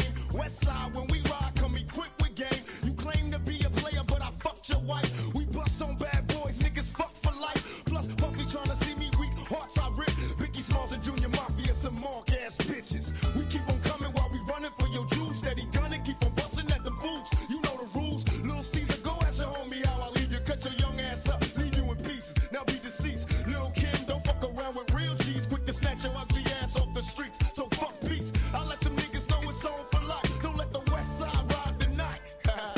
Bad boy murdered on wax and kill. Fuck with me and get your caps peeled. You know, see, grab your blocks when you see Tupac.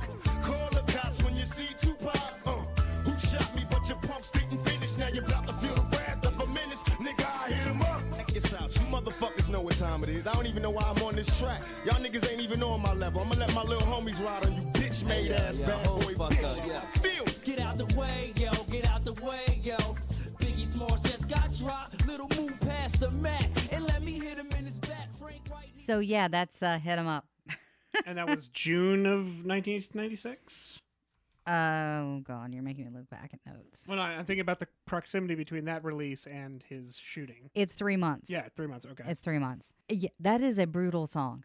That is, kids, if you're going to write a diss track, look at that song. You can take some notes from there, yeah. Because Cheese and Crackers, that is a brutal song, including, like, he references actually sleeping with Biggie's wife. Biggie's wife, yeah. So, eek. There's a lot going on there. Yeah. So, of course, the song is widely considered by the hip-hop community as one of the greatest diss tracks ever due to its explicit lyrical content and seriousness of violent intent by Tupac and his colleagues toward their competitors. I mean, this diss track is rough. It gets nasty. It doesn't pull any punches. Not like I'm no expert, but I guarantee you this is one of the greatest diss tracks ever put to tape. Proverbial tape, yeah. Proverbial The royal tape. The royal tape. And it's not even trying to hide anything. No. They don't mask the names. They just go right into it. Yeah. Yeah. And he does threaten violence. And I mean, ugh. So I'm sorry. Yeah, it should be safe now, kids. If you're listening, this should be okay from Makes now all on. those Taylor Swift songs seem a little more tame, doesn't Yeah. it? Well, okay. Have you ever listened? I know you haven't, so I don't even know why I'm asking this. Yeah, I'll just ask our I don't audience. know. What haven't I listened to? Like the Team 10 diss tracks, like Jake and Logan Paul will diss track each other, and it's seriously, I've heard better diss tracks from Strawberry Shortcake. I know that the Like- Beastie Boys and Eminem had a few back and forth. Yeah, and the one that the Beastie Boys put up against Eminem Onto the Five Boroughs, yeah. is so good because they take the Eminem formula of making songs and diss him throughout the track. And yeah, But that's for another time. that's coming up We're going to because do MCA, right? we're going to do MCA, Great MCA. patron saint of documentarians. I love him. Adam Yauch. So, of course, as with every episode, we are at the night. On the night of September 7th, 1996, Tupac was in Las Vegas, Nevada to celebrate his business partner, Tracy Daniels Robinson's birthday and attend the Bruce Sheldon versus Mike Tyson boxing match with Suge Knight at the MGM Grand. After leaving the match, one of Knight's associates spotted Orlando Baby Lane Anderson, an alleged Crips gang member from Compton, California, in the MGM Grand lobby. Earlier that year, Anderson and a group of the Crips had robbed members of Death Row's entourage in a Foot Locker store. Knight's associate told Tupac, who attacked Anderson, assisted by his and Knight's entourage. The fight was captured on the hotel video surveillance. After the brawl, Tupac went with Knight to Death Row-owned Club 662. Shakur rode in Knight's 1996 black BMW 750iL sedan as part of a large convoy. So before I go on, basically they went to this boxing match in a Las Vegas hotel and then got into a fight in the lobby of that hotel, which was caught on security cameras. If you've never been to Las Vegas, let me explain to you that Las Vegas is basically George Orwell's 1984 personified. Every single step that you make is on tape. Also, the fact that Tyson was pretty much at his peak then, the buzz and security surrounding him alone would have been extreme. Just the presence in, again, the MGM Grand, and the fact that Death Row owned the nightclub. That's the other piece of it. That's really questionable. Also, this happened at 11 o'clock at night. Have you been to Vegas and been on the Strip at 11 o'clock at night? I'm asking you personally. Oh, of course. Yeah, have you been absolutely. on the Strip? Yeah. Was it empty? No, it's packed. There's so much traffic. Yeah. There are so many people There's out. foot traffic and car traffic. Yeah. It's a party city, so there's constantly people out there. And after a fight, that city would be humming. So at 11 o'clock or 11:05, they were halted on Las Vegas Boulevard, which is a massive... I'm sorry, I get frustrated at this so much. They were halted on Las Vegas Boulevard by Metro Bicycle Police for playing a car stereo loudly and not having license plates. They were found in the trunk of Knight's car, and the party was released without being ticketed. The cops were with them at 11 o'clock to 11:05. At 11:15, I got my red up right now. At 11:15, when they were stopped at a light, a white four-door late model Cadillac with unknown occupants pulled up to the right side of Tupac's sedan. Well, it was Suge's sedan, but Tupac was in it. Someone inside rapidly fired gunshots at Tupac. He was hit 4 times, twice in the chest, once in the arm, and once in the thigh. One of the bullets went into Shakur's right lung. Knight was hit in the head by fragmentation. And I should say this at this point was like, Tupac, I think, went into shock and didn't even realize that he had been hit. Probable, sure. Because he told Tupac, or he told Suge they needed to go to the hospital because Suge was bleeding. Shakur's bodyguard, Frank Alexander, was not in the vehicle. He said that Tupac had asked him to drive the car of Shakur's girlfriend, Hadida Jones. After arriving at the scene, police and paramedics took Knight and the wounded Shakur to the University Medical Center of Southern Nevada. According to an interview with the music director, Gobi, while at the hospital, Shakur received the news from a Death Row marketing employee that the shooters had called the record company and threatened him. Gobi informed the Las Vegas police, but said that the police claimed to be understaffed. No attackers came. At the hospital, Tupac was heavily sedated, placed on life support machines, and ultimately was put under a barbiturate-induced coma to keep him in the bed. While in the intensive care unit on the afternoon of September 13th, 1996, Tupac died from internal bleeding. He was pronounced dead at 4:03 p.m.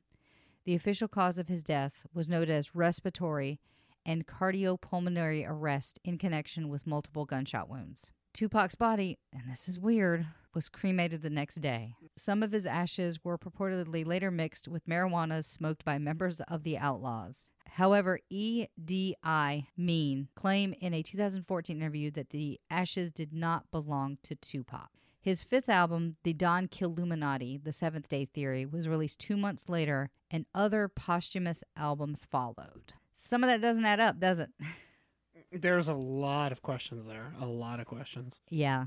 There's a lot of weird things that happened. So, me being me, of course, what I'm going to bring to you is 10 of the greatest Tupac conspiracy theories. Because I cannot talk about Tupac without talking about conspiracy theories. Because there is some weird stuff. Okay, first one. What happened with his cremations? Suge Knight claims that he paid an astonishing $3 million for Tupac's cremation the day after he died. However, the man who carried out the process allegedly disappeared and has never been seen again.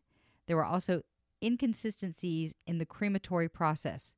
For example, Pac's social security number was not registered in the official death index.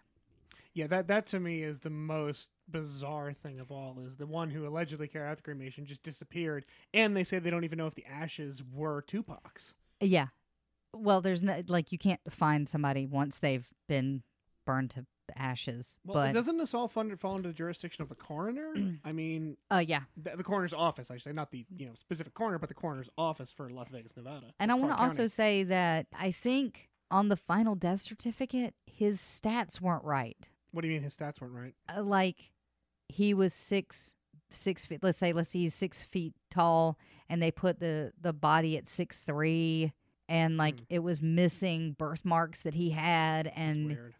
his eye color wasn't like weird stuff was not right. So that one that's a weird one for me. Okay, so number 2, Tupac's stage name Machiavelli was a hint that he planned to fake his own death. Of course, Tupac, we talked about switching his stage name to Machiavelli, which was the same name as the Italian strategist who pretended to fake his death. And if you switch around the letters in Machiavelli, you get Am Alive K. Tupac's Don the Killuminati, the 7 Day Theory, was also released under that name and featured him as Jesus Christ on the cover, who came back after 7 days. Well, it's interesting because the book we were talking about on the shelf earlier, remember the writings of Machiavelli that we were Yeah. looking at? Yeah. Was a patriot, Italian patriot, and a big supporter of his city of Florence, which the Medicis threw him out of Florence so he couldn't get back in. And one of the proposed theories was he was going to fake his own death to return to the city that he, quote, loved more than his own soul. Huh. Did we hit We went up? to his house. we Yeah, went to we his were in house. Florence. Yeah. Oh, yeah. Niccolo Machiavelli's house is in Florence, and you can visit it. So this is number 3. Is Tupac still alive in Cuba? There has been endless speculation about the possibilities of both Tupac and Biggie still being alive. But could Tupac still be alive in Cuba? A video which has nearly 2 million views on YouTube shows Suge Knight joking around with a man that looks a lot like Tupac whilst in Cuba. However, the clip only shows the back of Pac's head. And I've seen this, and it is weird. Okay, I have not seen that clip. Now, and here's the thing. After going through both of these episodes, I feel like there's more evidence to back up that Tupac might still be alive than Biggie. So There's theories on both, though, right? there's theories on both, but there's a lot of weirder stuff around Tupac. Heck, they could still both be alive. I don't know. Number 4, did Suge Knight plot the murder? Death Row Records boss Suge Knight was in the car with Tupac when he was shot, and some people believe that he may have been involved. Although no link has ever been proved, the mogul was charged with murder after allegedly running over 2 men and killing one following an argument on the set of Tupac's movie All Eyes on Me, and that's the Tupac biopic, All Eyes on Me, in 2015. I remember when that happened. I don't remember the incident. I remember the movie coming out, but I don't remember the. Oh yeah, no, because I I don't was remember the incident. I was listening to KFI the day that it happened, and they were wow. kind of all over it because that happened out here. And I remember the day that happened. That was huge news. It was like, oh my God, because they got it on, I think they got it on tape or they got it on security cameras. So that was like a big thing. And that's what eventually put Suge in prison. Did the FBI stage a cover up? Many fans believe that Tupac was killed by the FBI in an attempt to end violent rap culture. That's ironic. Yeah. In midst of the famous West Coast versus East Coast hip-hop war, there's also a belief that they killed the Notorious B.I.G. for the same reason. However, this has never been proven. Of course it's not, because that's ridiculous. That one's ridiculous. I'm sorry. Like, I'm going to kill some people so that people don't kill people. What? Forgive me if that's... Sorry if that sounds convoluted, but I also think the FBI has, like, more things to worry about I would imagine. than that. Number 6, Tupac left clues in his lyrics. Some fans believe that Tupac was sending cryptic clues to his fans through his music. On Richie Rich's N-Word Done Changed, he rapped, "I've been shot and murdered. I can't tell you how it happened, word for word, but best believe that N-word gonna get what they deserve." On another song called Life of an Outlaw, he raps, "All for the street fame on how to be managed to plan shit 6 months in advance to what we plotted, approved to go on, swole. and now I got it. I'm terrible at puzzles, but I don't know if there's any clues in that. Someone picked it apart. I don't know. Someone. Did you rearrange the letters to get that? I don't know how you got that. Number 7. Was the Notorious B.I.G. involved? Tupac was good friends with the Notorious B.I.G. until Pac was shot and robbed in the entrance of New York's music studio in 1994. Tupac then sparked a feud with Biggie after accusing Puff Daddy of having some kind of involvement, which they both denied. And as far as that goes, I have no opinion on that. I don't know I if don't they know what to say. I don't know if they did. I don't know if they didn't. I'm not sure. I have no opinion on it. After Tupac's death, Biggie was also infamously killed in a drive-by shooting, and we talked about that in the last episode, so if you haven't listened to that one, you should go check it out. Number 8. What was Tupac's seventh-day conspiracy theory? Didn't we just talk about that? No. Oh, we didn't? No, we're talking about conspiracy theories. This is a conspiracy theory within a conspiracy theory. Oh, wow, okay. Ugh, a lot of Wrapped in layers an there. enigma. So many. Fans have noticed that the number 7 is frequently consistent throughout his life. He was shot on September 7th, age 25, so 2 + 5 = 7. He officially died at 4:03 p.m. 4 + 0 + 3 = 7. His birthday is the 16th of June, 1 + 6, etc. Some people believed that he would return after 7 years. However, he did not. Yeah, I don't know about that one. I mean, okay, there is a thing where we try to make sense as humans. We try to put an order to things that we don't understand. And who was I talking to yesterday? I don't know. I can't remember who I was. I think we were talking to Brandon. I think I was talking to Brandon. Never mind. So I was talking to someone about that exact same thing just yesterday. It was that we look at things and try to make sense and try to create a through line. It's a weird thing our brains does. Like, okay, say you buy a Honda Accord. You might not have ever noticed that there were other Honda Accords on the road, but once you purchased a Honda Accord, all of a sudden you start seeing the same Honda Accord. Oh, we were talking about that. Yeah? And I talked about the RAS, reticular activating sensor. Okay, go into that for a second. So there is a part of the human brain which basically filters important information in and out because the brain can't take everything in at once. It would just blow up.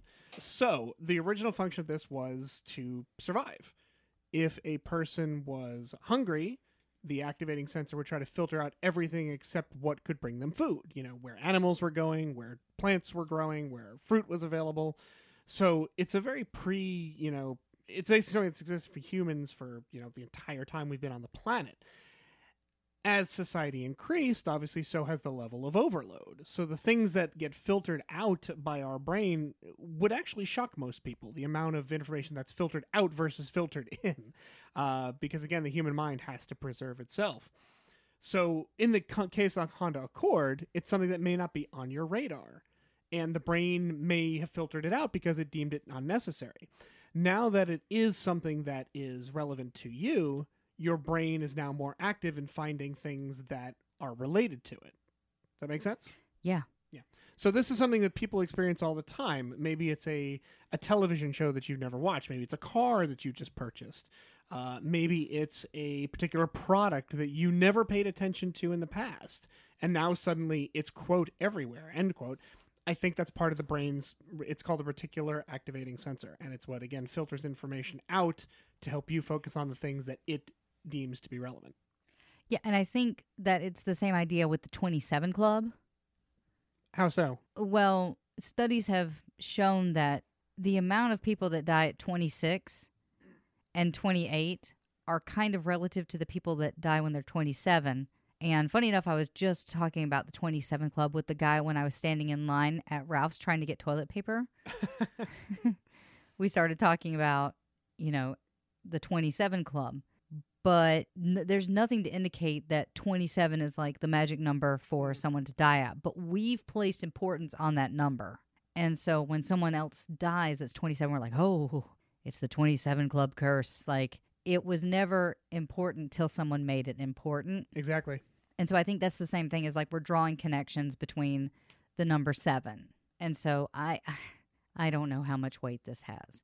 It's interesting, and it's really interesting how the human mind works, is how we try to find these connections and relatability within these things, but I don't think it holds any weight. What you'd really need is someone who's into numerology. Take a look at that, because I know that's I don't want to know if it's a science exactly, but the idea of numbers and the impact they have in our lives. So if there are any numerologists out there, Yeah, send me an message us. I'm serious. I'm being completely serious. I know a lot of people subscribe to it, and they look at things like birthdays and important dates, and they do glean information from that, which is beyond my skill. I don't have that. I would love for someone to do like my like rising, my moons and stuff like that. I've always been interested in that. It's an area of expertise, people. Yeah. Some people have it. Okay, our next one is, did Orlando Anderson kill Tupac?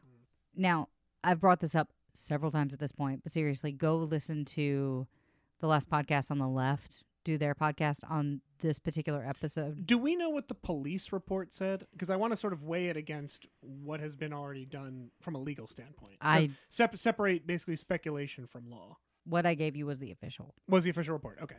So, one of the most popular theories surrounding the death of Tupac is that gangbanger Orlando Anderson was the killer. Pac was involved in a fistfight with Anderson while walking through the Las Vegas MGM Grand following Mike Tyson's boxing match. Anderson was later shot to death in Compton very soon after Tupac's death, following a gun battle that left 2 other men dead, which is weird. Yeah, it is odd. It's a little like I get a little bit of a taste of Lee Harvey Oswald / Jack Ruby kind of vibe with that conspiracy theory, which is the kill the killer and you I see what you're saying. and you cut it off. I don't have my own personal belief as to who possibly killed Tupac, but there are tons of theories out there. There are tons of books out there. There are people that have said they killed Tupac. There are people that have their own theories, and I do implore you to go check those out. Some of them are really interesting. I can't place my own. Yeah, we are not passing any sort of like legal ramification on this. Just know this is No, you have to talk into this is the stuff that we've researched. Yeah. And again, there's a lot of open-ended things here, so nothing is. Yeah. I'm not even going to speculate on who I actually believe killed him. Yeah, so no, I don't. The next one is that Snoop Dogg could have saved Tupac's life. The Hollywood actor and comedian Faison Love believed that Snoop Dogg had connections within the Crisp gang to stop any potential threats on Tupac's life. In an Instagram live session, he added that Pac's tension with Snoop set off a chain of events that ultimately led to his death. I literally don't know anything about that one. Yeah, I know nothing about that. Own story on that alone, I'm sure. Yeah, it's. I mean, I don't know, but that whole Crisp gang has a link back to another one of conspiracy theories, so that comes up a lot. But I don't know. This is one of those things where you just like, I have no opinion on this. I can't speak on this. The next one is that rumors that Tupac Shakur is alive have surfaced once again after claims that he was actually behind bars. Conspiracy theorists are convinced that the rapper who was shot and killed in a drive-by shooting in 1996 actually survived the execution and went into hiding. Now, bizarre new evidence, and that is in quotation marks, has emerged to suggest that Tupac, also known as Tupac and Machiavelli, and that's Tupac, Tupac, also known as the number 2 PAC, and Machiavelli is in a Los Angeles prison.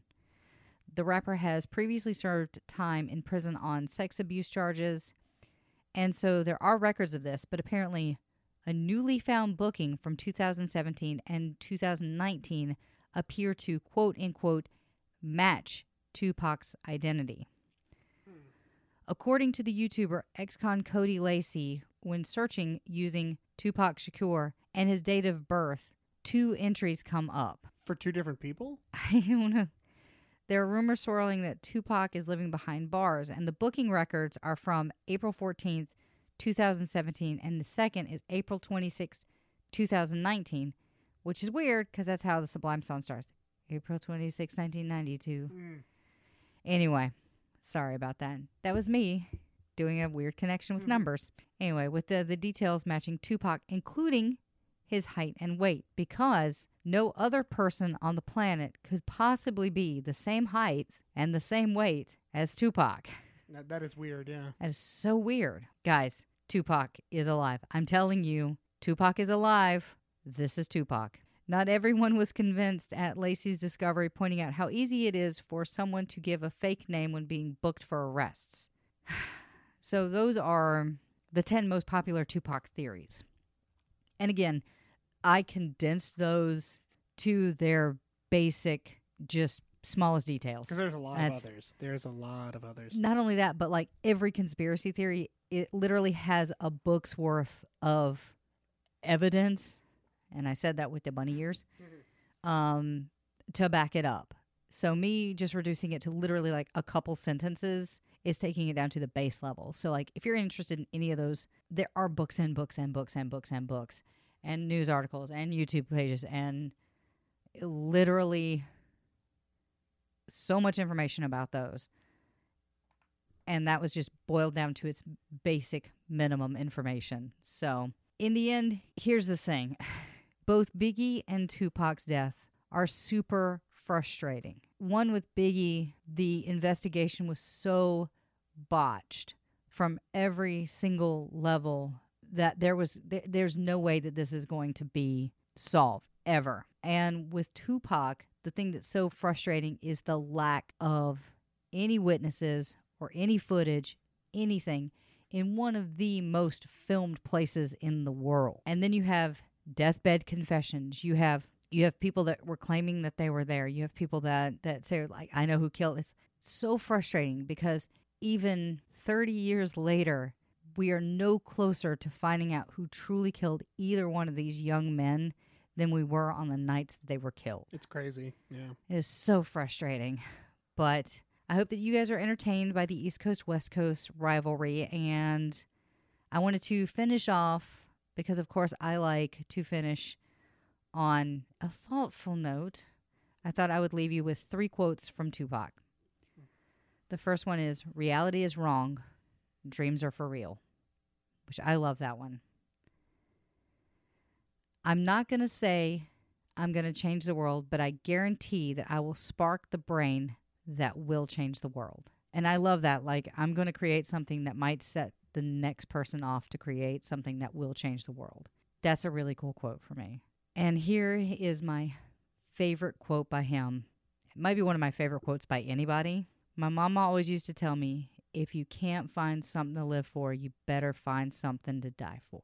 And that concludes our episode on Tupac. I hope you guys really like that. I really, like, seriously, please go read all the information that's on the show notes. Check the books out. Check out the biopics for both of the artists. There's just so much information. And do check out the last podcast on the left. I mean, they took a massive deep dive into the entire East Coast, West Coast thing, focusing on Biggie and Suge and Tupac and breaking everything down. And then I think they actually do come to a conclusion of who they think killed both of them. And so I highly suggest them. They're gems. And LD is going to roll out our socials here in a minute. If you have thoughts, theories, comments, again, jump in, join the conversation. Yeah, please do. We're stuck in isolation, so I need some emails. Give us some love.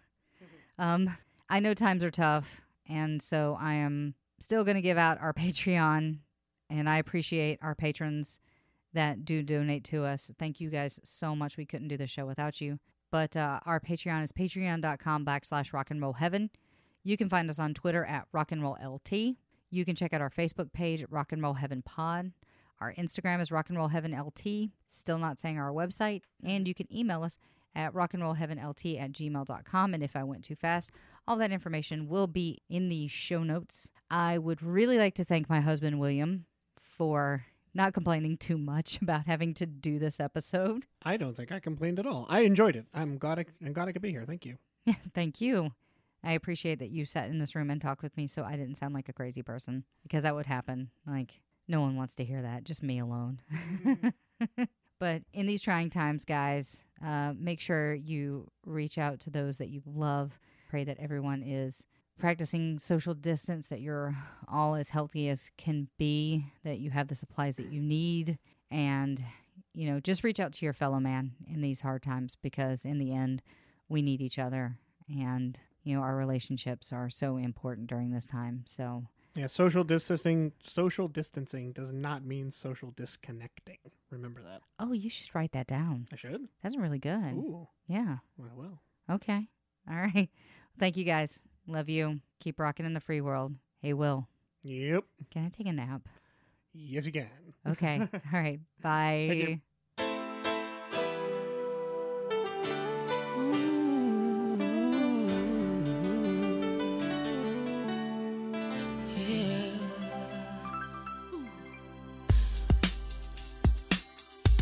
Come on. I see no changes. Wake up in the morning and I ask myself, is life worth living? Should I blast myself? I'm tired of being poor and even worse, I'm black. My stomach hurts, so I'm looking for a purse to snatch. Cops give a damn about a Negro. Pull a trigger, kill a nigga, he's a hero. Get it back to the kids who the hell cares. One less hungry mouth on the welfare. First ship them, don't let them deal with brothers. Give them guns, step back, watch them kill each other. It's time to fight back, that's what Huey said. 2 shots in the dark, now Huey's dead. I got love for my brothers, but we can never go nowhere unless we share with each other. We gotta start making changes. Learn to see me as a brother instead of 2 distant strangers. And that's how it's supposed to be. How can the devil take a brother if he's close to me? I let it go back to when we played as kids, but then changed. That's the way it is. Come on. That's just the way it is. Things will never be the same. That's just the way it is. Oh yeah. Hear me. That's just the way it is. Things will never be the same. Oh yeah. That's just the way it is. Oh yeah. I see no changes. All I see is racist faces. Misplaced hate makes disgrace to races. We under. I wonder what it takes to make this one better place. Let's erase the wasted.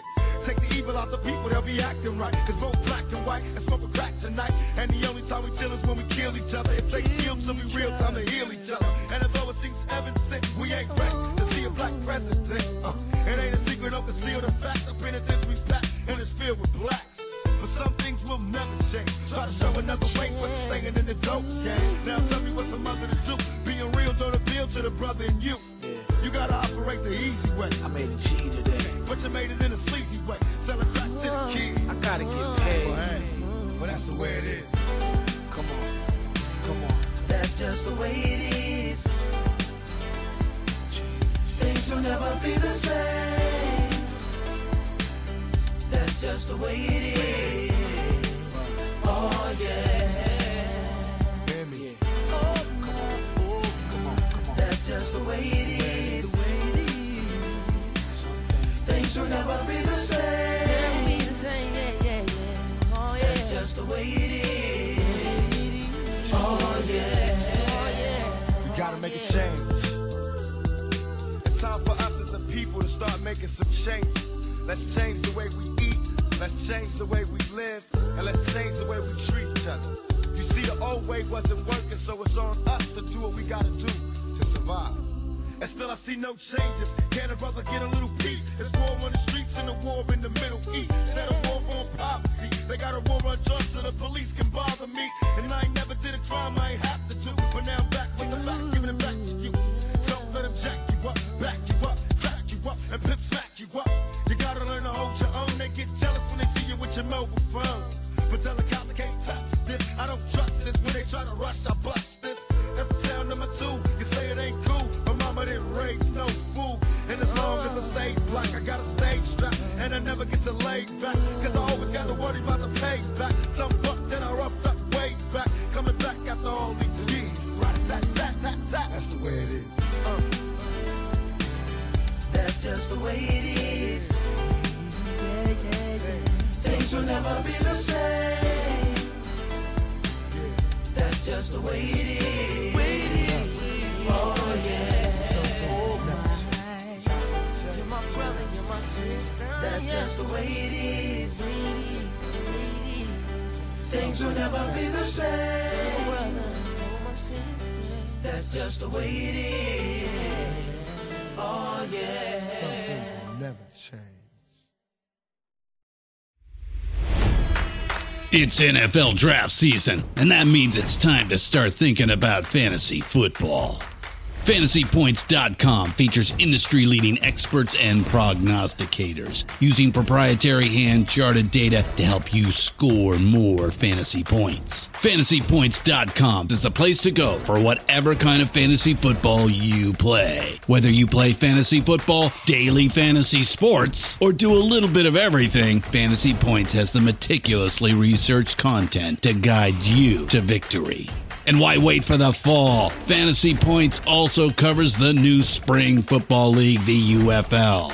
Join the guru, John Hansen, Scott Barrett, Joe Dolan, and other massive names in the fantasy football universe with an exclusive offer. Use code Pantheon for 15% off any Fantasy Points package, including the all-in package, with access to every article, tool, and data nugget that Fantasy Points has to offer. That's FantasyPoints.com and code Pantheon for 15% off at Fantasy Points. FantasyPoints.com, code Pantheon. Score more fantasy points.